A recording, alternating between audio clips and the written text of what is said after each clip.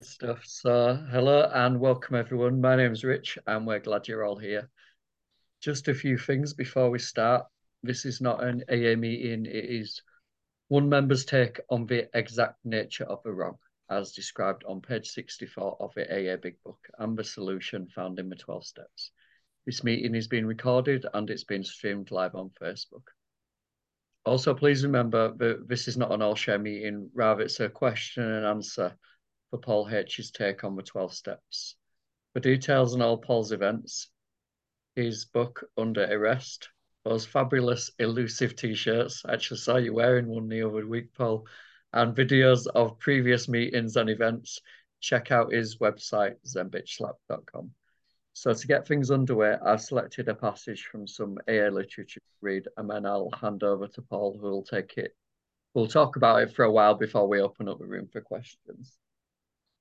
So, if you want to follow along, I'm on page 84, and it's talking about step 10. So, excuse me, this thought brings us to step 10, which suggests we continue to take personal inventory and continue to set right any new mistakes as we go along. We vigorously commence this way of living as we cleaned up the past.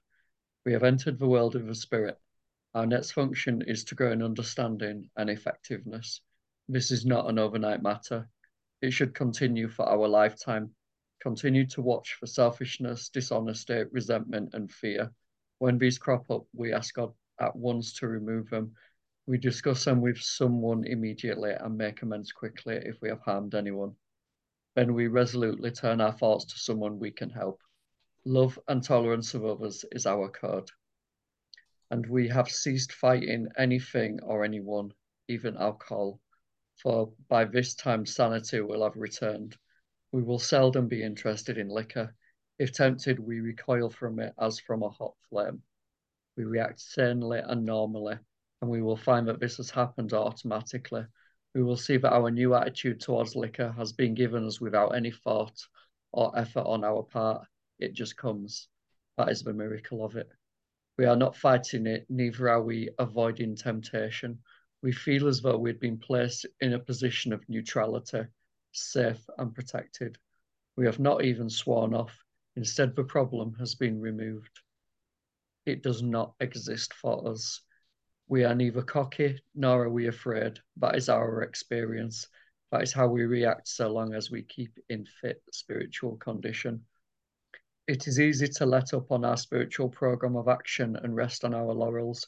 We're headed for trouble if we do, but alcohol is a subtle foe. We are not cured of alcoholism. What we really have is a daily reprieve contingent on the maintenance of our spiritual condition. Every day is a day when we must carry the vision of God's will into all of our activities. How can I best serve thee? Thy will, not mine, be done. These are thoughts which must go with us constantly. We can exercise our willpower along this line. All we wish is the proper use of the will. Much has already been said about receiving strength, inspiration, and direction from Him who has all knowledge and power. If we have carefully followed directions, we have begun to sense the flow of His Spirit into us. To some extent, we have become God conscious. We have begun to develop this vital sixth sense, but we must go further, and that means more action. So with that, I'll pass it over to you, Paul. Thanks, Rich. Welcome, everyone. Thanks for having us. Yeah, obviously, this is the beginning of the maintenance steps, 10, 11, and 12. And he's talking about continue to take inventory. And truly, what I feel, what we're trying to say, not to say not to do this or not to do or to do something else, but just to have a different view of it. And when we see selfishness, we don't think it's ours. Let's say we see it as a manifestation of self in our lives. Yeah.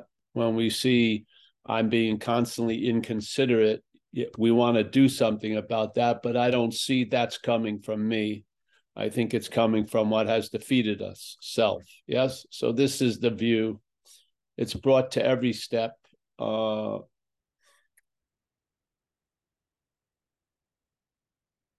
and it brings in a new light into the step. It doesn't change the step, but it changes a lot of the meaning that we thought the step had. Yeah, because we're rooted back on page 64, and we're just suggesting a possibility that the exact nature of the wrong is the act of being identified as self. And it says very clearly, page 64, about the third paragraph, being convinced, which is a condition. That's one of the requirements we need, is to be convinced of something. What is that something? That self manifests in various ways is what has defeated us. So that's pretty clear. You don't need a deciphering machine or hieroglyphic translation. It's pretty clear. Yes. Being convinced. Have you reviewed your life somewhat of what it was like when you were under the influence? Have you come to this conclusion that something has defeated me? And maybe, all right, if that's the case, we are now going to look at its common manifestations. And the next paragraph starts with resentment. So if you follow the presentation, resentment is a manifestation of self in our lives. It's not our manifestation. I think that's pretty extremely different than doing an inventory on resentment and keep calling them mine. I don't think we've gotten to the exact nature of the wrong, which is the act of being identified as self, because we're in the act of being identified as with self's manifestations by calling them ours. I don't, that's the simple presentation that we present. And what that led me to have occur was, it was very clear. I was reading that sentence, and it was very clear that self represented something other than me. That's all very clearly. I've given it names, just a way of describing it, or so that we can image it as something foreign to us, which is a parasitical movement or foreign pathogen or an intelligent demonic thing, whatever you want to call it. But we, as the plural, have been defeated by a singularity, which is self. So self is doesn't have infinite traits. It has finite traits.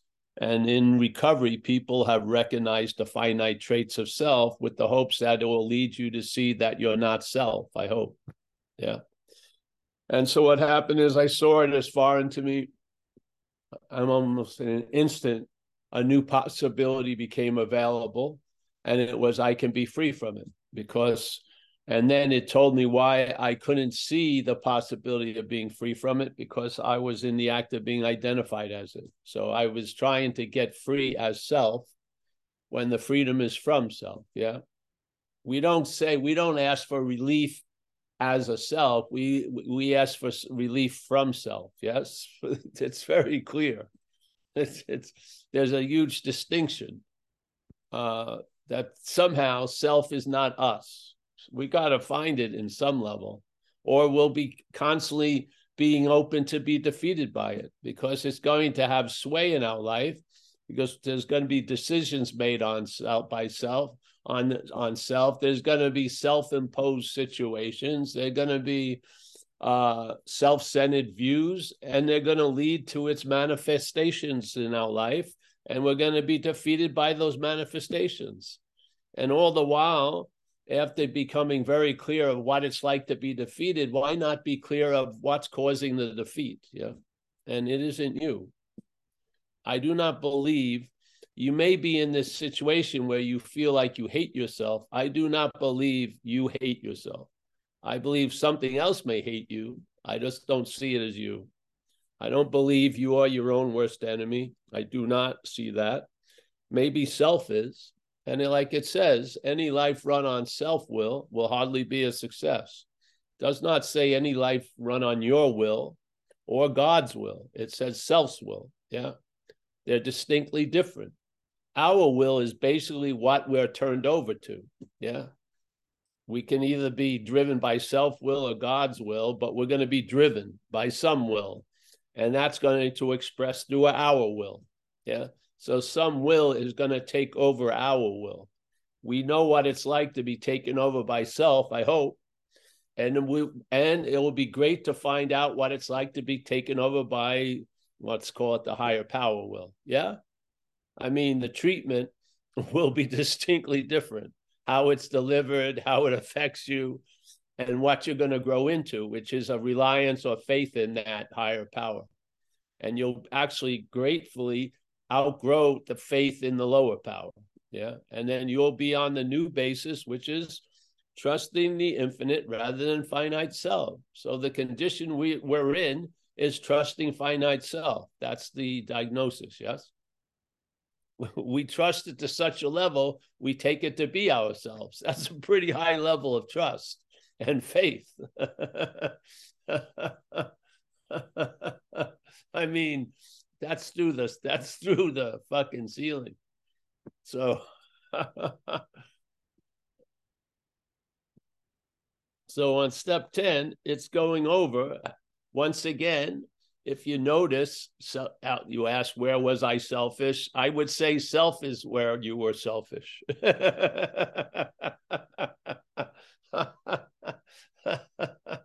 I would. Self was where you were when you were self-seeking and frightened. Yes, I do. Yeah. Dishonest and inconsiderate. What causes inconsideration? You don't take other people's situation to mind when you want something. Yeah. So you run over people to get what you want. Yeah. Now this doesn't only happen with alcoholics. It happens with everyone, because everyone has a certain level of self-direction. Yeah. Self-centered direction. That's how it goes. Some people were extreme examples of that. And we tend to find that out by the addictive behavior we tried to do to get out of that self-obsession. Yeah. We would do almost anything to get a certain relief and pay any consequence tomorrow not to feel uncomfortable now. Why were we feeling uncomfortable? We were occupied by this idea of self. Yeah. That's why. So we try to get out of it. And then that way of trying to get out of it reinforced the inness of it. Yeah. And so now we're fucking alcoholics and addicts and fucking overeaters and sex fucking fiends and all this shit. With the hopes we could get some relief from the underlying condition, only for those solutions to reinforce the problem. Yeah, this is a simple suggestion. You know, if you're not here at this point, do the inventory and look at your resentments and look at your harms, look at your fears, and hopefully down the road, after you do that for a period of time, you're going to see something else's role in things, which is, I would say, self. And now I believe humbly, in the cycle of recovery, it's time for another wave, and that's accountability. Yeah. So you do your inventories, you make your amends, you take responsibility for whatever happened in this life. Yes. And I've done that. And then when you look at your role in things, you see something else's role in things. Let's call it self. And now you start accounting those behaviors to self, not to you. And you move out of responsibility, which is a sense of freedom, really. And you now see everything as accountability. Like, my dog did shit on the neighbor's lawn. I did not shit on the neighbor's lawn. Yeah. So I'm accountable for my dog shitting on the neighbor's lawn, but I'm actually not responsible for that shit on the lawn. The dog is. It's just a simple distinction, but it's going to allow you to travel a lot lighter, I swear. Because if you keep thinking you're the dog, then every time and any place inappropriately it takes a shit, you're going to have a lot of guilt and shame. You're gonna be confused. Why do I take a shit on the neighbor's lawn? You don't. Yeah. And if you're interested in this, just go to YouTube, hit Pooper Scooper, Paul Hederman, and maybe you'll hear a story about it, a more in-depth story, the Pooper Scooper story, which we go into this idea of becoming masters of cleaning up the shit that something causes in our life instead of getting rid of the thing that's causing the shit in our lives. We become great cleaner-uppers of things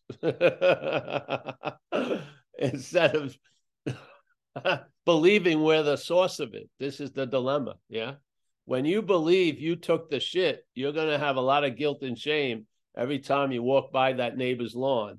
Why did I take a shit on my neighbor's lawn? You know, but if you didn't take the shit, though there is a shit, there is, and you're accountable for it, but you're not responsible for it. Yeah. And now I know why people want everyone to be responsible in the beginning of program of recovery, because most of us had an inordinate amount of responsibility called self-obsession, where when I walked in the room and someone yawned, I thought I caused it. Yeah.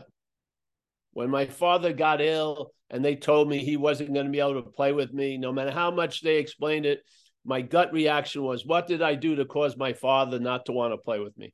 This is an obscene distortion of responsibility.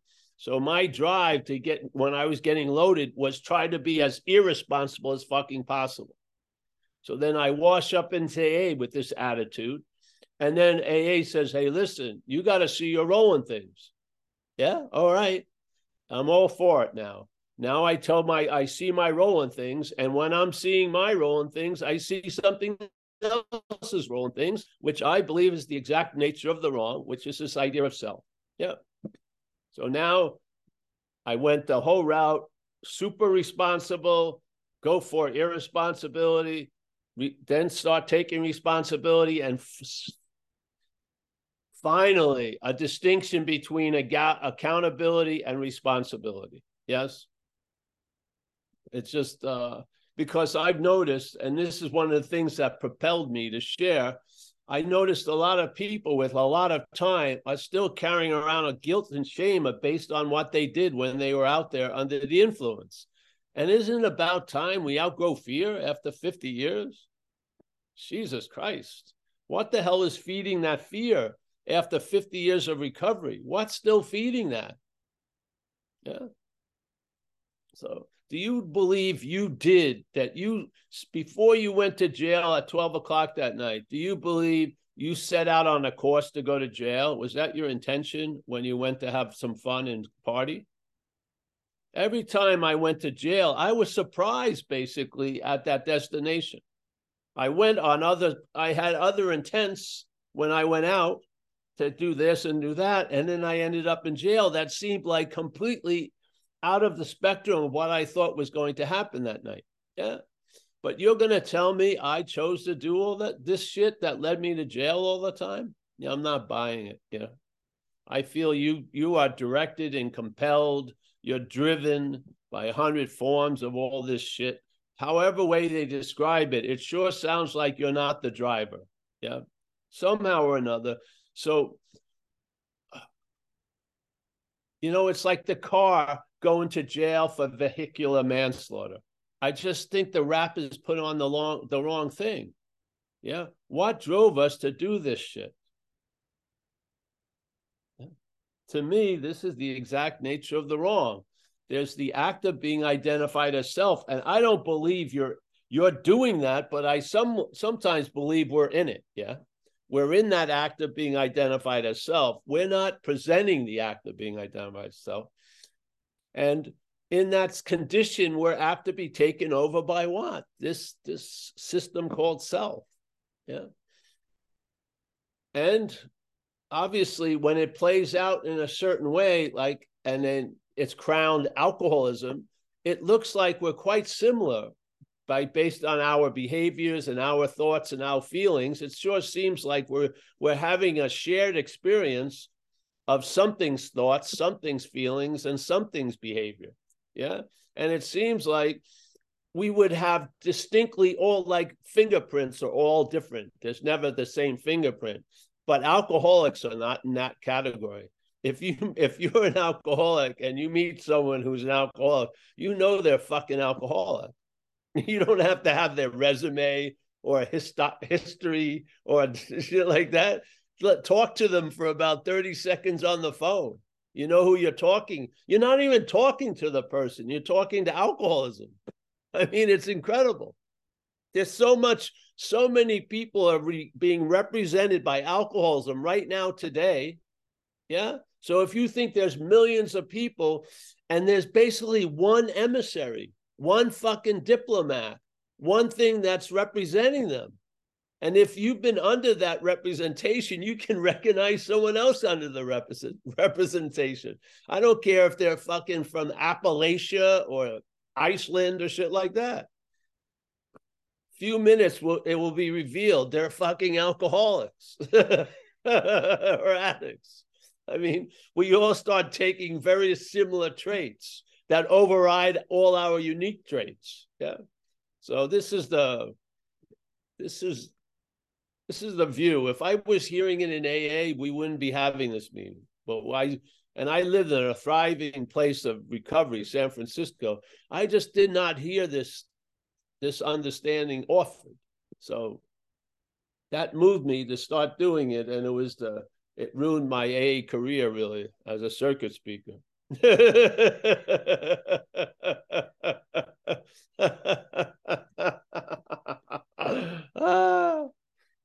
You would think it would be good news, but hey, whatever.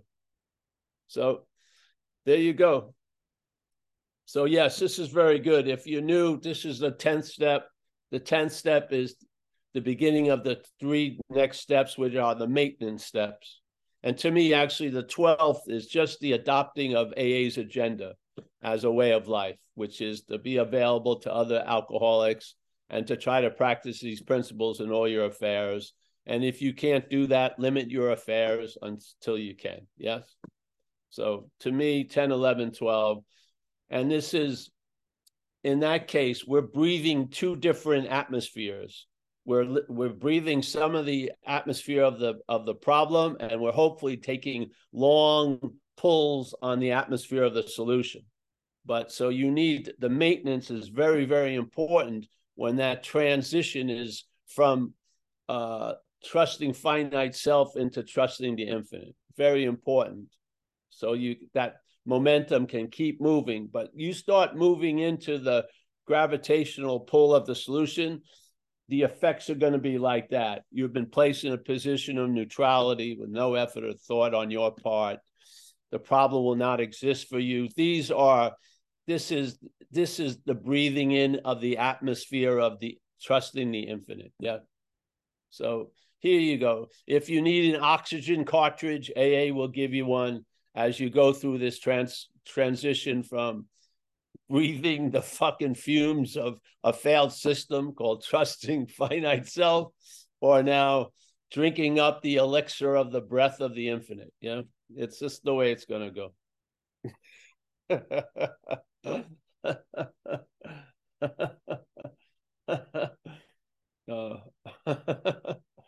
Yeah. Now, I don't practice any of this shit perfectly, but I feel I've gotten the results that they imply or they point to, which is a freedom from the bondage of self. Yeah.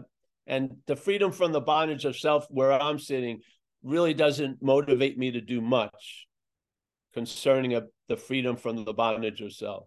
I just try to enjoy it. And then it makes us available and present. And if we are, that will be of service to people. Yeah. Like it or not, you're going to be put to use. So, yeah. But in the beginning, I did this for years, the 10th step. I haven't done it in a while because there's not much to review. I don't get many resentments anymore. Or if they do, to notice them and put them on paper would give them more life than they actually have. They usually dissipate quickly. So I don't want to put them, it's sort of like meeting a girl for a couple of days and getting her name tattooed on your arm. I figure I'd rather not go to that point because she may be leaving shortly. So in this case, a lot of the shit that I used to have to do an inventory of doesn't come for long and goes quickly. Yeah. And I'm not ripping or roaring. And I'll tell you, I'd have to make up some fucking amends, which I'm not into. You know what I mean? I'd have to go over, well, did I possibly mean this if I was with them? And if I did, and then I better go. No, to me, that's obsession with self. Yeah. So what's the greatest thing about inventories? When you don't have to do an inventory. Yeah. If you don't have any shoes, you can't do a shoe inventory. If you don't have resentments, you can't do a resentment inventory. If you're not living in fucking fear, you don't do a fear inventory. And I'm not having any illicit sex anywhere, so I'm not doing a sexual inventory. Yeah. So it's and yet if something came and sort of grabbed me, I would do an inventory and I'd share it with someone in AA. And if I needed to do an amends, I'd be moved to do the amends. Yeah. Yeah.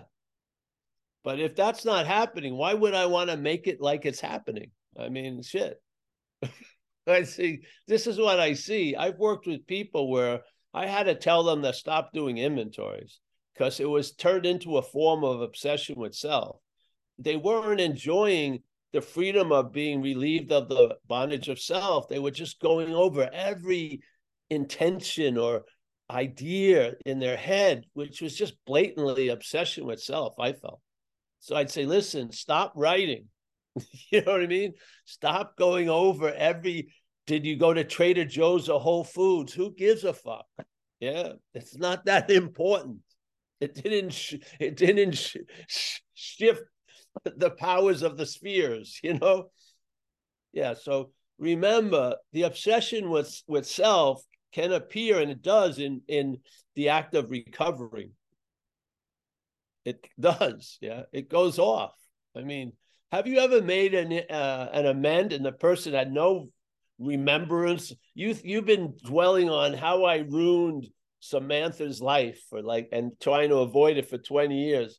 You finally inadvertently run into Samantha and you decide, I should take this opportunity and let's have a coffee. We better sit down. And then you break the news, this terrible thing. She has no fucking idea about it. And it never even happened. It was, you had your own mental Samantha that you did something to. It never turned into a physical event. Yes? This is incredibly insane to me. So, yes. So, I don't know. I feel when it was necessary, I did it. I did it for about 2 or 3 years straight. Yeah. The 10th step. And then it started becoming more sporadic because I didn't have a lot of shit to do inventories on, which I think is the point, right? Yeah. I think the point is the need to do inventory leads to the need not to do inventory. I feel humbly. So, and I feel the greatest maintenance of a spirit's condition is of a spirit. Yeah.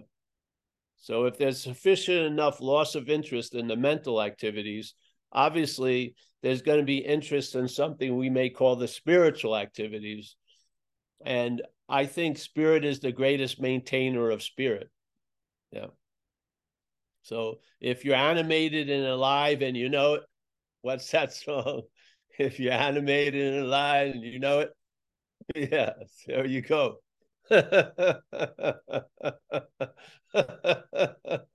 Yay, B, yay, B, yay, B. It's great. Yeah.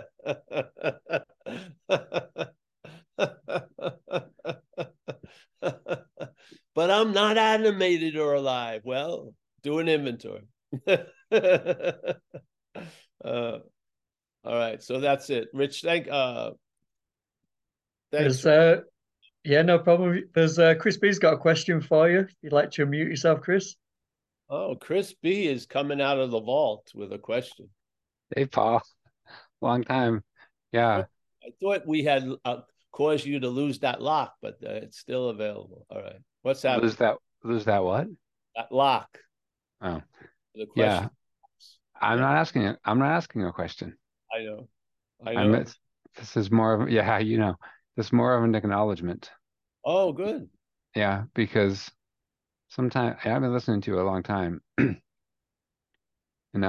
it's kind of incredible how, yeah, I know, yeah, I know, yeah, I know, and then something just lands. Yes. And just this morning, just before coming on here, but then just hearing you talk now, as you know, I don't come from a recovery background, but I do come from a background of when when a lot of people talk about making choices, you make your choices and you're responsible for your choices. And it's like, a lot of these are not choices. And I found myself I was talking to my wife this morning and I started to use the phrase, I've been being driven. We were talking about basically it's different jobs that I take on and why I do that. And it finally just hit me so hard in the face. What I used to think was like a little influence maybe is a complete I'm on the carnival ride with the toy steering wheel and that bus is just going, I'm just being driven. I'm not, it's not me doing it at all. It just finally clicked when I saw this, what seemed like a thread. It's just this massive pipeline, and it, I, it just all clicked, just how you said, like call it a parasite, call it whatever. It ain't me, but it is just completely determining what's happening. And so how has self defeated us? Yeah, it just landed, and then it's just funny that I haven't listened to you in a while, and it's 1:30, and so I just wanted to just kind of acknowledge that the somehow you plant these seeds, and it's like these huge wheels of our own personal circumstances go around and around, and at one point, two things line up, and it just clicks with what you were saying. So just wanted to Yeah. say thanks, and you're right. Oh, great. Hey, that's why repetition is valuable here. Yeah. Yeah, you just keep doing the combination lock, just keep spinning, spinning, spinning. Yeah. And you think it doesn't open at 5, but you go back to 5 and it clicks open. Yeah. So it's like you don't have the numbers for the combination. So you don't. So something just goes on and then it clicks and the door opens and then you see something. And But something doesn't want to hear it too, but which is before you pick up arms, just stay disarmed for a second or two. And this is that the pause is the point of reliance on the higher power. yeah, that's what I picked up on this morning because I found myself being disarmed, just like what you said, and then not knowing what to do. Great. Like if no one else is driving this thing and I can't, like what? Great. Just let the truth ring out, and then there'll be a calling. You'll hear it. But if you just rush right into things, you're just listening to the head usually. So if you could just wait, see where it's gonna, because the awareness of things is really the true alchemy here. Yeah. Trying to change things with things are different than changing things with awareness. When something becomes aware of, yeah, there's something can happen. Yeah. Like you Yeah, I see what you mean. felt the click, the mind gets it. And doors that seemingly were locked or were walls open up and you recognize, wow, there was a way out. I just didn't notice it. And now you It's are. it feels like that's what's going to happen because I see that I was when you're looking so narrowly and you're kind of letting yourself be driven because you think you're the one doing it, so you don't need to change anything. So part of me's not hearing what you're saying, kind of on purpose. And suddenly, when I realize, well, I don't know what to do. I know a lot of new information is going to come flooding in that I wouldn't have let in before. I'm probably going to get an email from someone, or someone's going to say something that I'm going to overhear, and it's going to sound different. It's going to Yes. have a different meaning for me. Well, this is like you're hearing a different piper playing and you're starting to be led by that piper instead of the old piper. You know what I mean? Yeah, Yes. yeah. The old Uh, song doesn't have the allurement as this new one does. So this is perhaps there's a better way. That's all. yeah, Yeah. really, really appreciate it, Paul. All right. I want to share something personally. Yeah. And there's nothing to do with it. But when I was younger, it seems like, I got run over by a car. twice in the same night. It severely damaged me physically, probably other ways, obviously, too, but the physical. And it took a long time, and it never returned to the prior condition. Yeah. One of my legs is misshapen and stuff. It took a long time to get over it. So my head has always had a weird view of the physical condition. Yes. Yeah. It took me years to get back into the water. It did a lot of stuff. Okay. So the other day I'm here. I have an old truck. So some of the gauges don't work in it. So I take it out to drive because it was a beautiful sunny fall day here out towards in this rural area. It's not super far from here. And it conks out. It runs out of gas. Yep. So I pull it over to the side.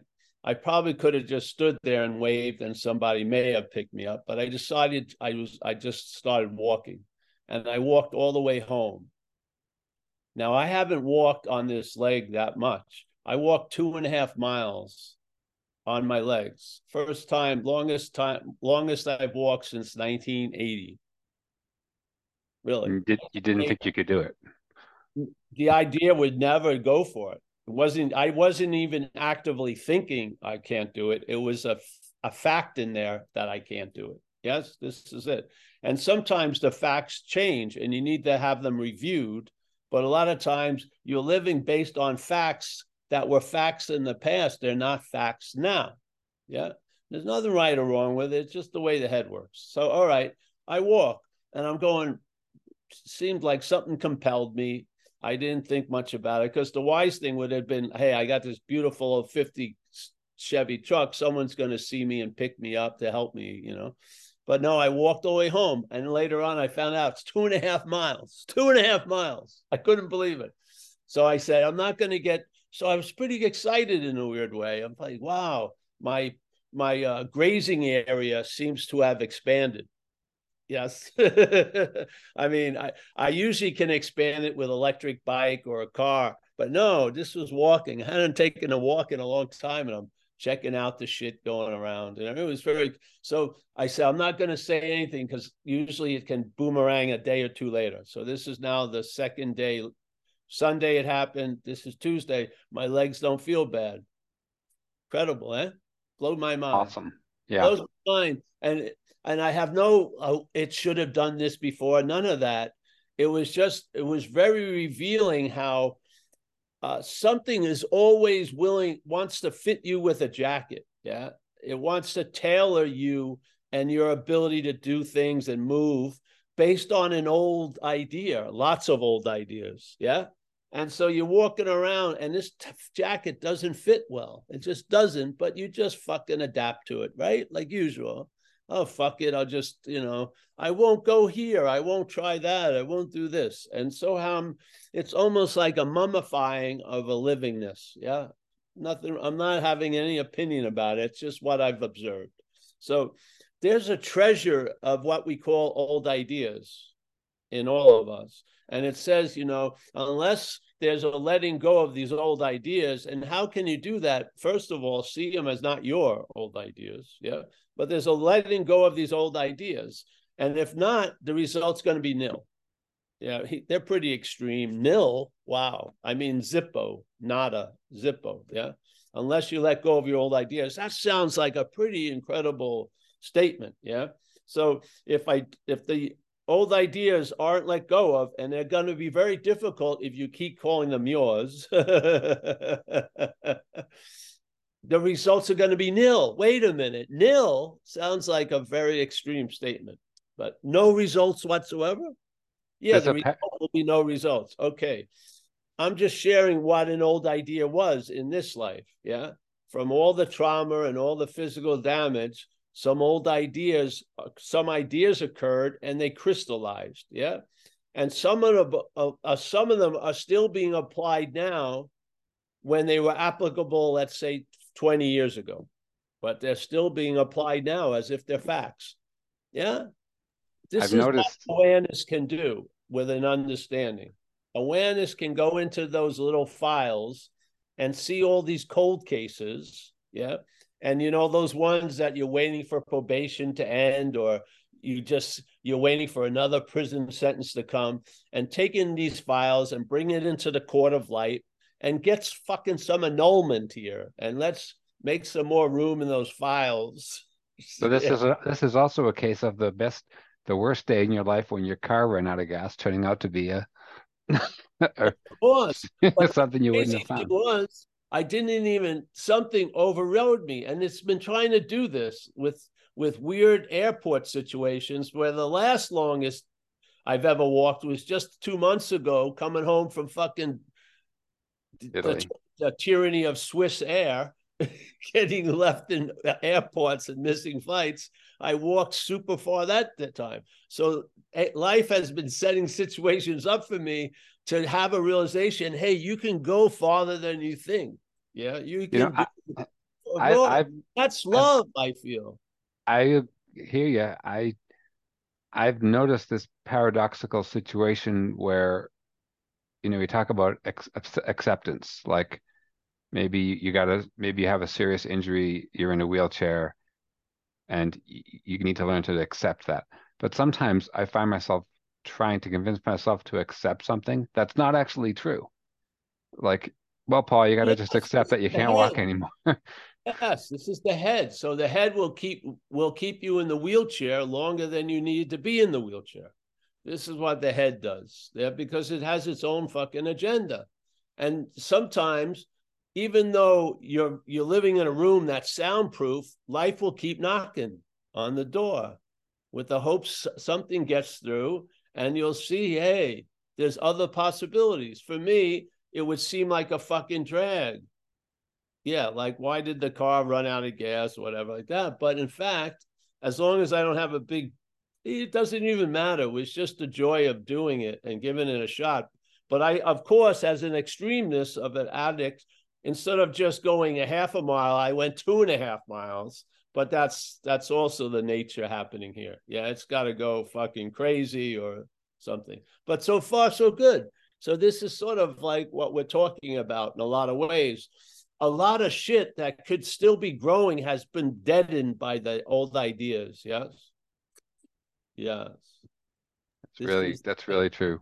And just, it's not, oh, I vow to change. No, it's just seeing it, being aware of it. To me is that's the alchemy, is the awareness of it. Yeah. What if life is going to demand you do something great? I'm not going to go buy running shoes today and getting a matching outfit and then getting a watch and getting something that follows my heart. I'm not going all in. I'm just brought me a relief from an old idea. I don't know if I know we need to move on, but if it would be helpful to other people, like, I'm just curious what your exact experience in the moment of first the car breaks down or runs out of gas. I didn't have anything with that because I just had forgotten because the gas gauge didn't work. So no, I'm not into that. But did you anticipate that muscle of self-blame is flabby now. It doesn't have. But no, I mean, did you anticipate that the difference between whether you just waited like a victim and flagged someone down versus it almost seems like you unconsciously, just like your legs started moving. Unconsciously. I had no thoughts about it. Yeah, that's interesting. So I had a feeling. I can tell when something's driving me other than self. Yeah. Because usually the engine goes on without you thinking you put the key in. It just goes, and then you find yourself somewhere or doing something. So yeah. That's a really good news story. Yeah, it was very cool. And it's and 2 days later, usually I would do something and then it would come really flip out at 2 days later. But no, I have 2 days. It's going steady, folks. Let's see if I can make it to Wednesday night meeting. Thanks so much, you Paul. don't know. Again, we all have our little private stokedness in a way because I was damaged and like I haven't run since 1980, where the day before I got run over, I ran 5.5 miles. I used to run every day. Haven't run in 30, 40, how many years now? 43 years. So these things are brought a nice smile to the action figure. I'm very stoked. And the mind, the awareness of things is not only just don't file it in just a specific, but see it as a panoramic principle. Yeah. So to check in and see, and it doesn't matter. Everything I find that could be changed, I'm not going to rush out and try to work it to change, but it's good to see. That's all. That's all. Yes. Yes. And I believe if you ask this power in your life, it will be, to you, it may look like it's a frustrating moment, but it's just demanding its own love from you, really. It's just demanding something from you, which is great for you. Like, hey, bro, you can walk and see some of these houses that I had little skits about being like a crystal meth factory. I walked by them slowly and I could see the crystal meth factory. No, I could just see what was going on. And it was slowing down was a quite interesting view. And walking around, I got caught seeing a lot of beautiful things, beautiful houses and shit. Yeah, it was great.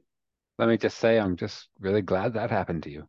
Yeah, I'm not going on a mountain climb tomorrow, but no, it's just it's opened up some vistas that I'm curious to check out. Yeah. Thank you, Paul. Yeah, thank you for allowing that to come up. I didn't want, that old idea, if I talk about it, it's going to fuck it up, but what the hell. I'm putting it to a better purpose, because everything we share here, we're attempting to share or imply a principle. Yes. These just aren't stories for the story's sake. They're there to provoke an image so that you can see something out of my story in one of your stories. Yes, because absolutely. Yes, that was a really good one, because I know I'm guilty of that. I'm not even. No, you said it was of that. That's the beauty of it. Just the thing where you said it wasn't even something you thought about. It was just a fact. Yes, exactly. That thing. Yes, it had grown. It was there for protection, and then it turned into a very thick skin that's not allowing any breathing. Yes, but it had a purpose, obviously. But that purpose got mutated over time, and now it wasn't breathing. It was a cocoon-like thing. Yes. But it's also very cool that it wasn't like someone came into your life and said, "Hey, Paul, let me. I think you could probably walk a mile or two. Let's give it a try." This is just something that just happened, and then it just happened. Well, yeah, and I don't listen to people fucking anyway. Most people that know me are going to talk to Amelia before me. So you had to listen to your car, apparently. Yeah, life. I listen to life keenly. Yes. Yeah. When life demonstrates, I listen very strongly. Yes. That's a very cool story. Yeah, it would make a good children's book. Yet. It's gonna see. Today, I may even venture out there. Yeah. Yeah, just check. We need to put a coffee 3 miles away, and then we'll get you to go there. We went because I looked on Waze, and Waze, it's a GPS thing, and it was 2.5 miles to where I was. I blew my mind. Awesome. Yeah, that's serious distance. Yeah, not bad. Yeah. So, yep. All right. Thanks, Paul. Isn't that true? Isn't it lovely? No matter what age you get to, a door can swing open. It's pretty good. Yeah. I think you got everything sussed out, man. Just you have no idea what something has in store for you. No idea. You don't. That's the whole point. Yeah. Reliance on something greater than self. What you're going to get out of reliance on self is an insurance that's going to be the same old. Yeah. Yeah. It's what that security costs you is a whole lot more than what security you're going to get. Yeah. Yeah. It's somewhat appealing, but it's the appearance of being dead. Exactly. It's very appealing to the exaggerated anxiety muscle that the fucking head is twanging like a bass string all the time. Yeah. I want to know, even with knowledge, I'm secure when I think I know something, even though I don't know it. Yeah. Even if it's wrong. Life like now, it's getting very crazy.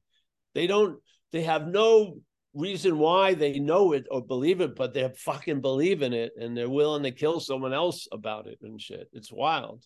Yet it's such a surface cover, and it's always, you can see, like, it's like if you look at certain cars and you see paint jobs on them, you know that wasn't from the factory. You meet a lot of people, they've been painted over by, they've been tagged. It's and it's information misguided can be very dangerous. And wow. So yeah. So no, I love this. I love this program and this life that's been given to us. You know, not all the windows of the mind are closed. Yeah, you have an open couple of open windows, and life still gets in there, no matter how much dead weight or facts that you think you believe are. Yeah. So yeah, But I'm stoked. I'm stoked for the day. You cannot believe it with the legs. Yeah, it's you know, I have a lot of empathy from people who've been damaged in life. Probably the reason why I got damaged in life. And if you haven't walked and you're able to walk again, it's a big fucking deal.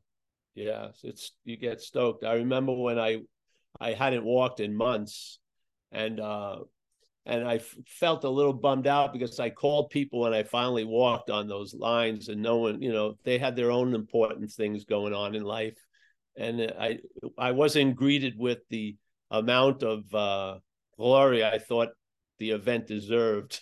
yeah, could see that. We really take it for granted. But knowing someone who, yeah.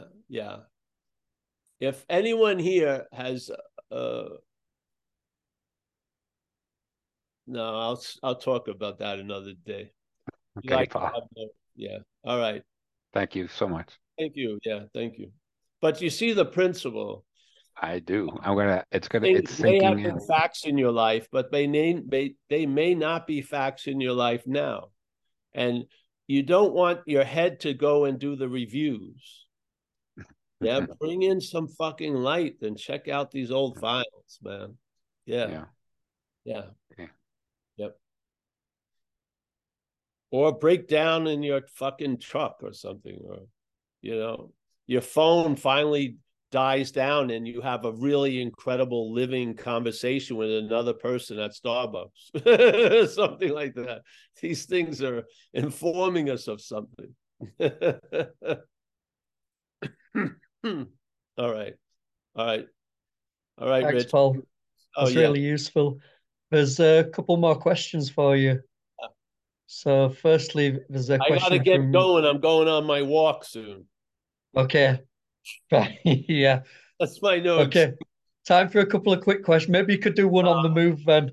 Not We going could to. do a walk-in Paul Hedderman meeting next time, and you can show us the That's sights right. throughout the Paul meeting. Hedderman's That could mobile. work. Yeah. Hedderman's hill walks. That's Maybe right. start on the flat for now. Hedderman still walks. Yeah, definitely. Okay, so first, Reed's got a question for you. If you'd like to unmute yourself, Reed. Hey, thanks. Can you hear me? Yes. Awesome. Thanks, Paul. So this is kind of multi-part, but anyway, like I've been on this journey for, let's say I've really been in the program for 6 years, like in the sense that like I had a step one experience and, you know, was willing to do the steps and all that shit. And but tied in with that has been this almost my own spiritual search, and I guess you could say it, you know, ties in with the stuff we've talked about here. Like, for instance, like unfortunately, I somehow read J. Krishnamurti within my first year of sobriety. You know, that almost fucking killed me because of the like just the limbs I went out on with that. But that's related to what I want to say. But like you're saying with the inventory too, it can become a self-obsessive practice. And like, you know, I did it, you know, every night for 2 years. I was very by the book for like 2 years. And in this inventory, I went back and read some of it, and it was just like you said, this overanalyzation, this extreme obsession with self, like turning everything into like how could I have been more or less selfish, like etc. And so kind of the dilemma I find myself in is that any spiritual experience or insight I've had points to dropping most of these practices.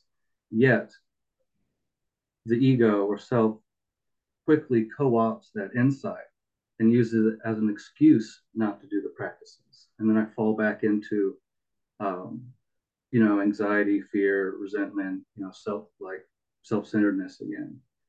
And then, so that went on and off for a while. Then lately, it's gotten a little more balanced. But like I find myself when I do inventory, like where was I selfish today? I can't answer that question because it's a selfish question. So it's like how do I continue to do these practices that are recognized as essentially being done on the part of a self that wants to feel better and things to be better? Well, like I recognize them as helpful, yet I also recognize them as illusory. Like, and as a sponsor too, I want to be doing the things I'm telling my sponsees to do. And it's like sometimes I need to do them, sometimes I don't. And it's like, I can go weeks without, writing or even going to a meeting or whatever. And so sometimes I feel like a phony when I'm in an AA meeting saying like you know, practice these principles. So maybe you kind of know what I'm getting at. Yeah. Yes, I know. Yeah, I hear you. I think anyway. Well, the point is, we try to, because this is not unusual. Yeah. Most people run into it in one form or another. So the way we look at it is there's the action figure realm, and certain things are done as the action figure for the action figure. And then there's, let's say, another realm that's, let's call it spirit. Yeah. And there's a balance between both. But what's a solution in one sphere may not be the solution in the other sphere. So one of the telling things what you said is when you don't do these things, self-centeredness, self-fear, all this shit comes up. Well, then I would do those things, because then the action figure is barking louder than what you're thinking you're saying. Yes. So I would do what we do in the program, because the program is truly of the action figure. The solution is not of the action figure. That's why they say it's a spiritual solution. Yeah. But the event of recovery is of the action figure. Yeah. And so it's like do as the Romans do when in Rome, and render unto Caesar's what's Caesar's. So this is how I view the things now. I see them as contrary, but not distinctly different, but contrary.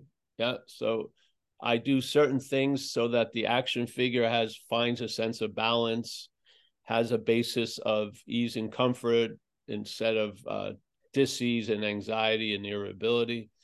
Those things, I've been in the habit that sustains that condition, which is sobriety. I'm in that habit of being sober. And there you go. Now, the other possibility is I see that the solution to all of the action figure's problems is not in the action figure world. It's of what we are.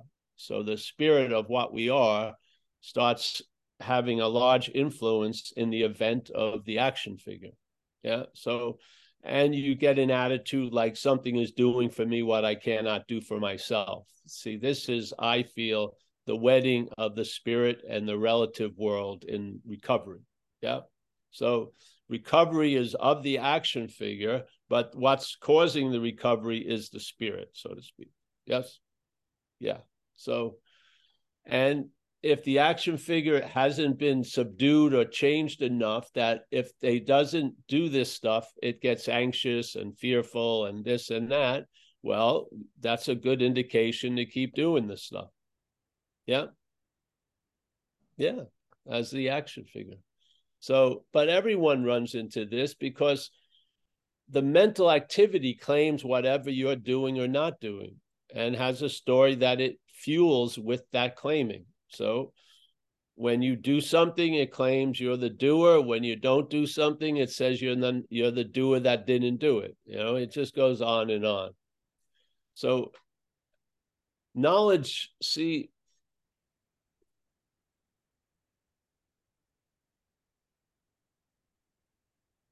all right, self-knowledge avails us nothing. Knowledge of self is very valuable.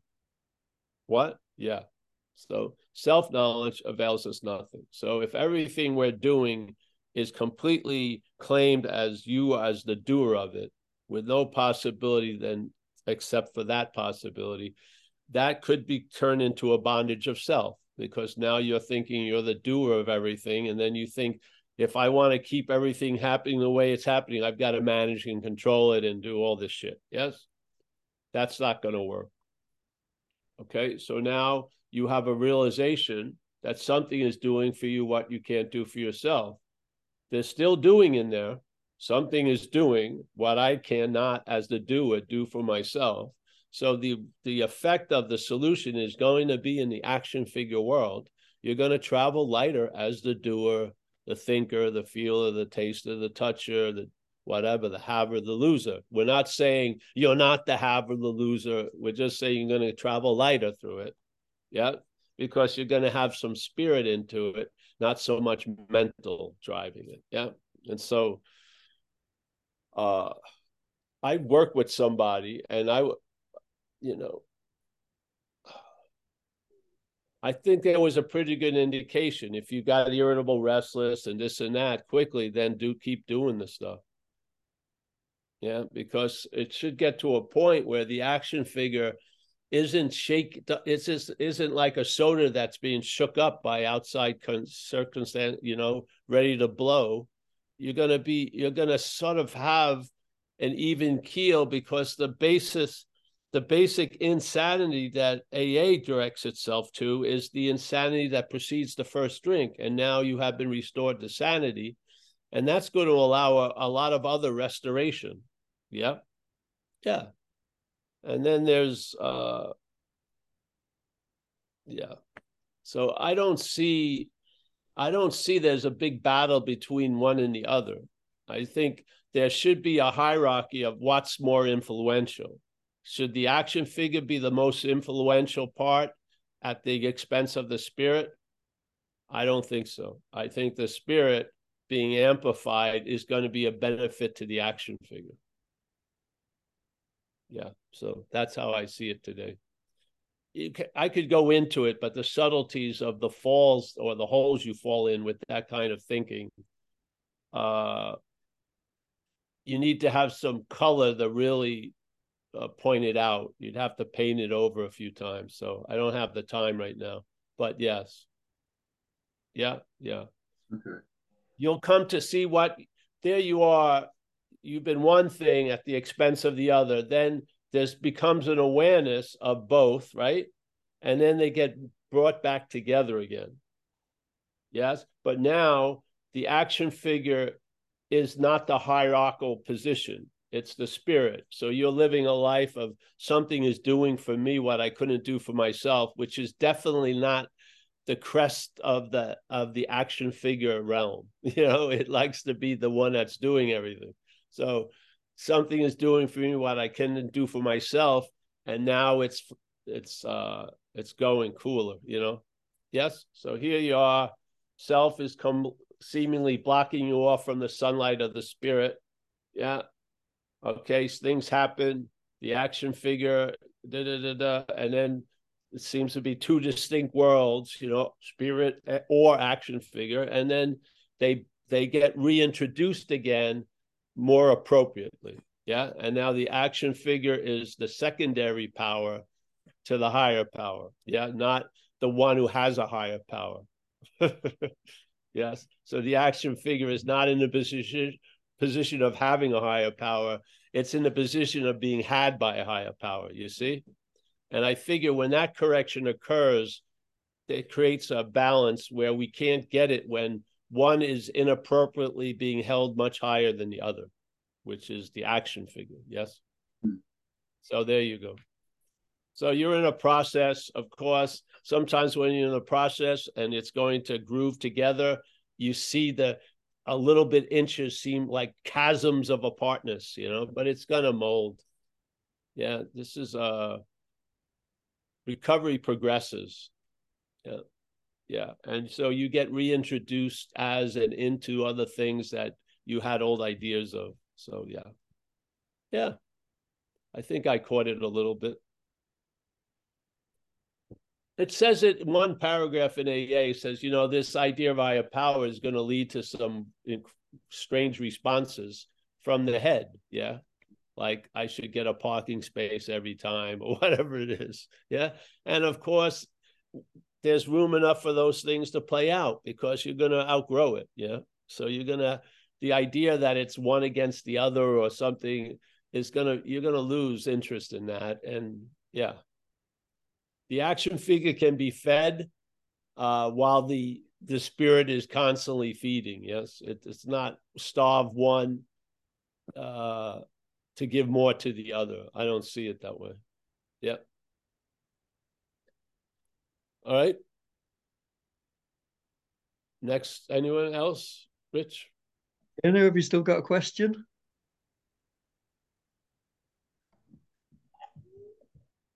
You still got a question, Dana? Yes, I do. Okay.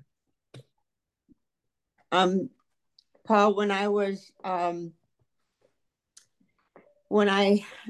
ran to God, when I was having such a vivid experience and spiritual awakening, I got to, and it's kind of about what you were talking about.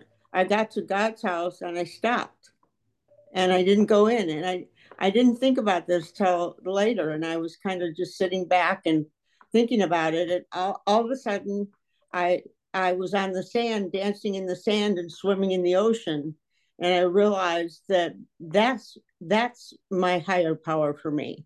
The ocean is like me. It's like all of us. It can be rough and smooth, and it's got a personality. And I really identified with that. I really like that. And that's what appeals to me. And that's kind of where I see myself. Great. Well, great. Go for it. Or don't. It ultimately doesn't matter. So there's pressure off. If I don't go for it, no, there's no pressure. Just go for it. Yeah. Yeah.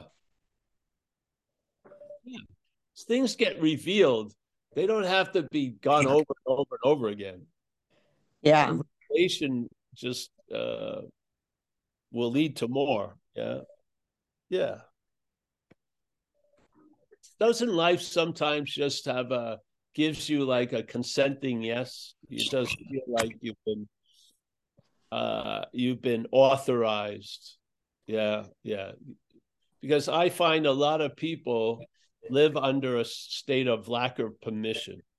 There's somehow or another they feel like they need to earn something or deserve it, and sometimes there's a withholding of permission by the mental activity, a huge one. And sometimes life just barges in and decides to give you a free sample of, yes, it's permissible, bro. Yeah. So if we can be of any help in any of that, that's great. Yeah. Thank you. Okay, that's it for the questions, Paul. Well, let's say goodbye then.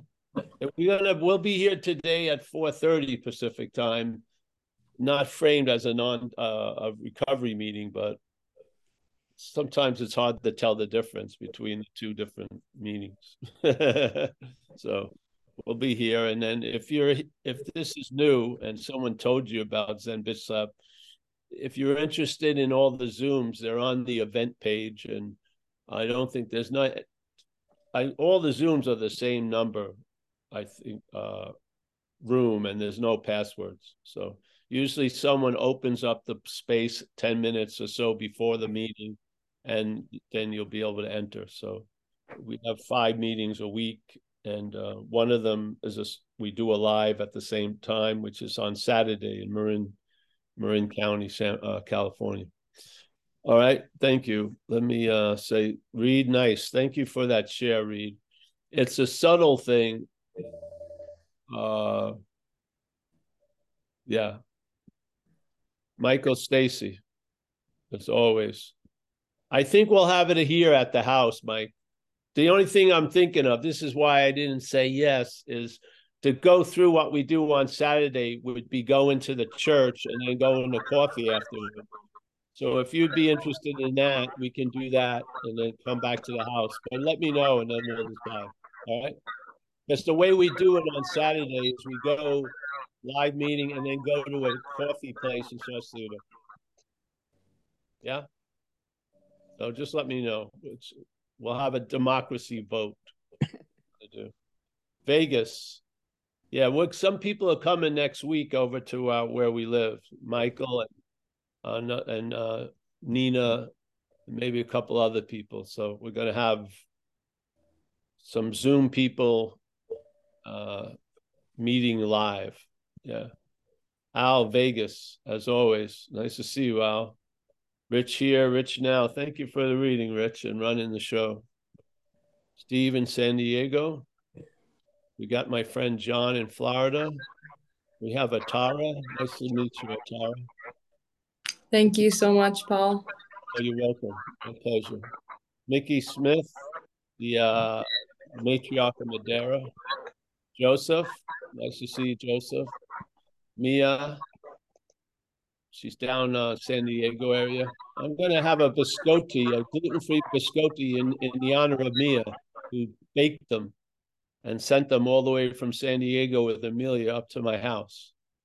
Right after I get off here, Mia. You're getting better. Every one of them are getting better. All right, Art. Kathleen G., my traveling companion.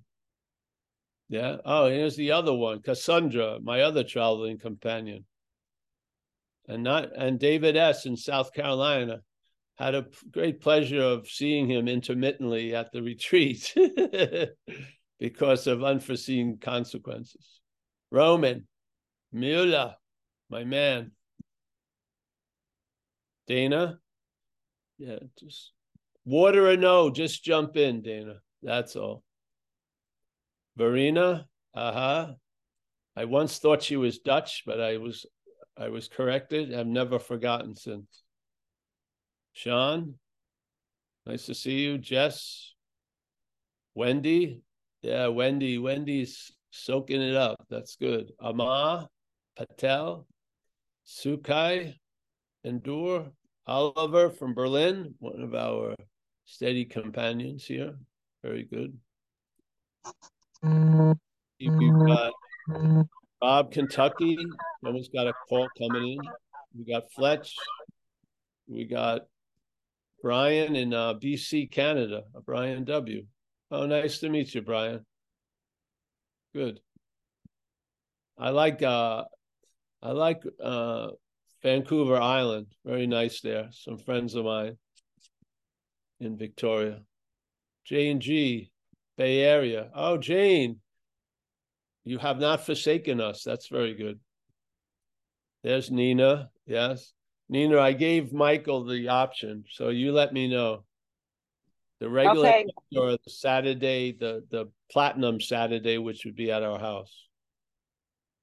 All right. Miranda. Oh, there she is. She's not there, but yeah. Amy in Seattle, Fletch. Okay, I think that's it. Thank you so much for holding the space. Remember that loving presence is expressing itself through our group conscience. Woohoo! Thanks, Paul. Hey, Paul, do you know when you're going to be in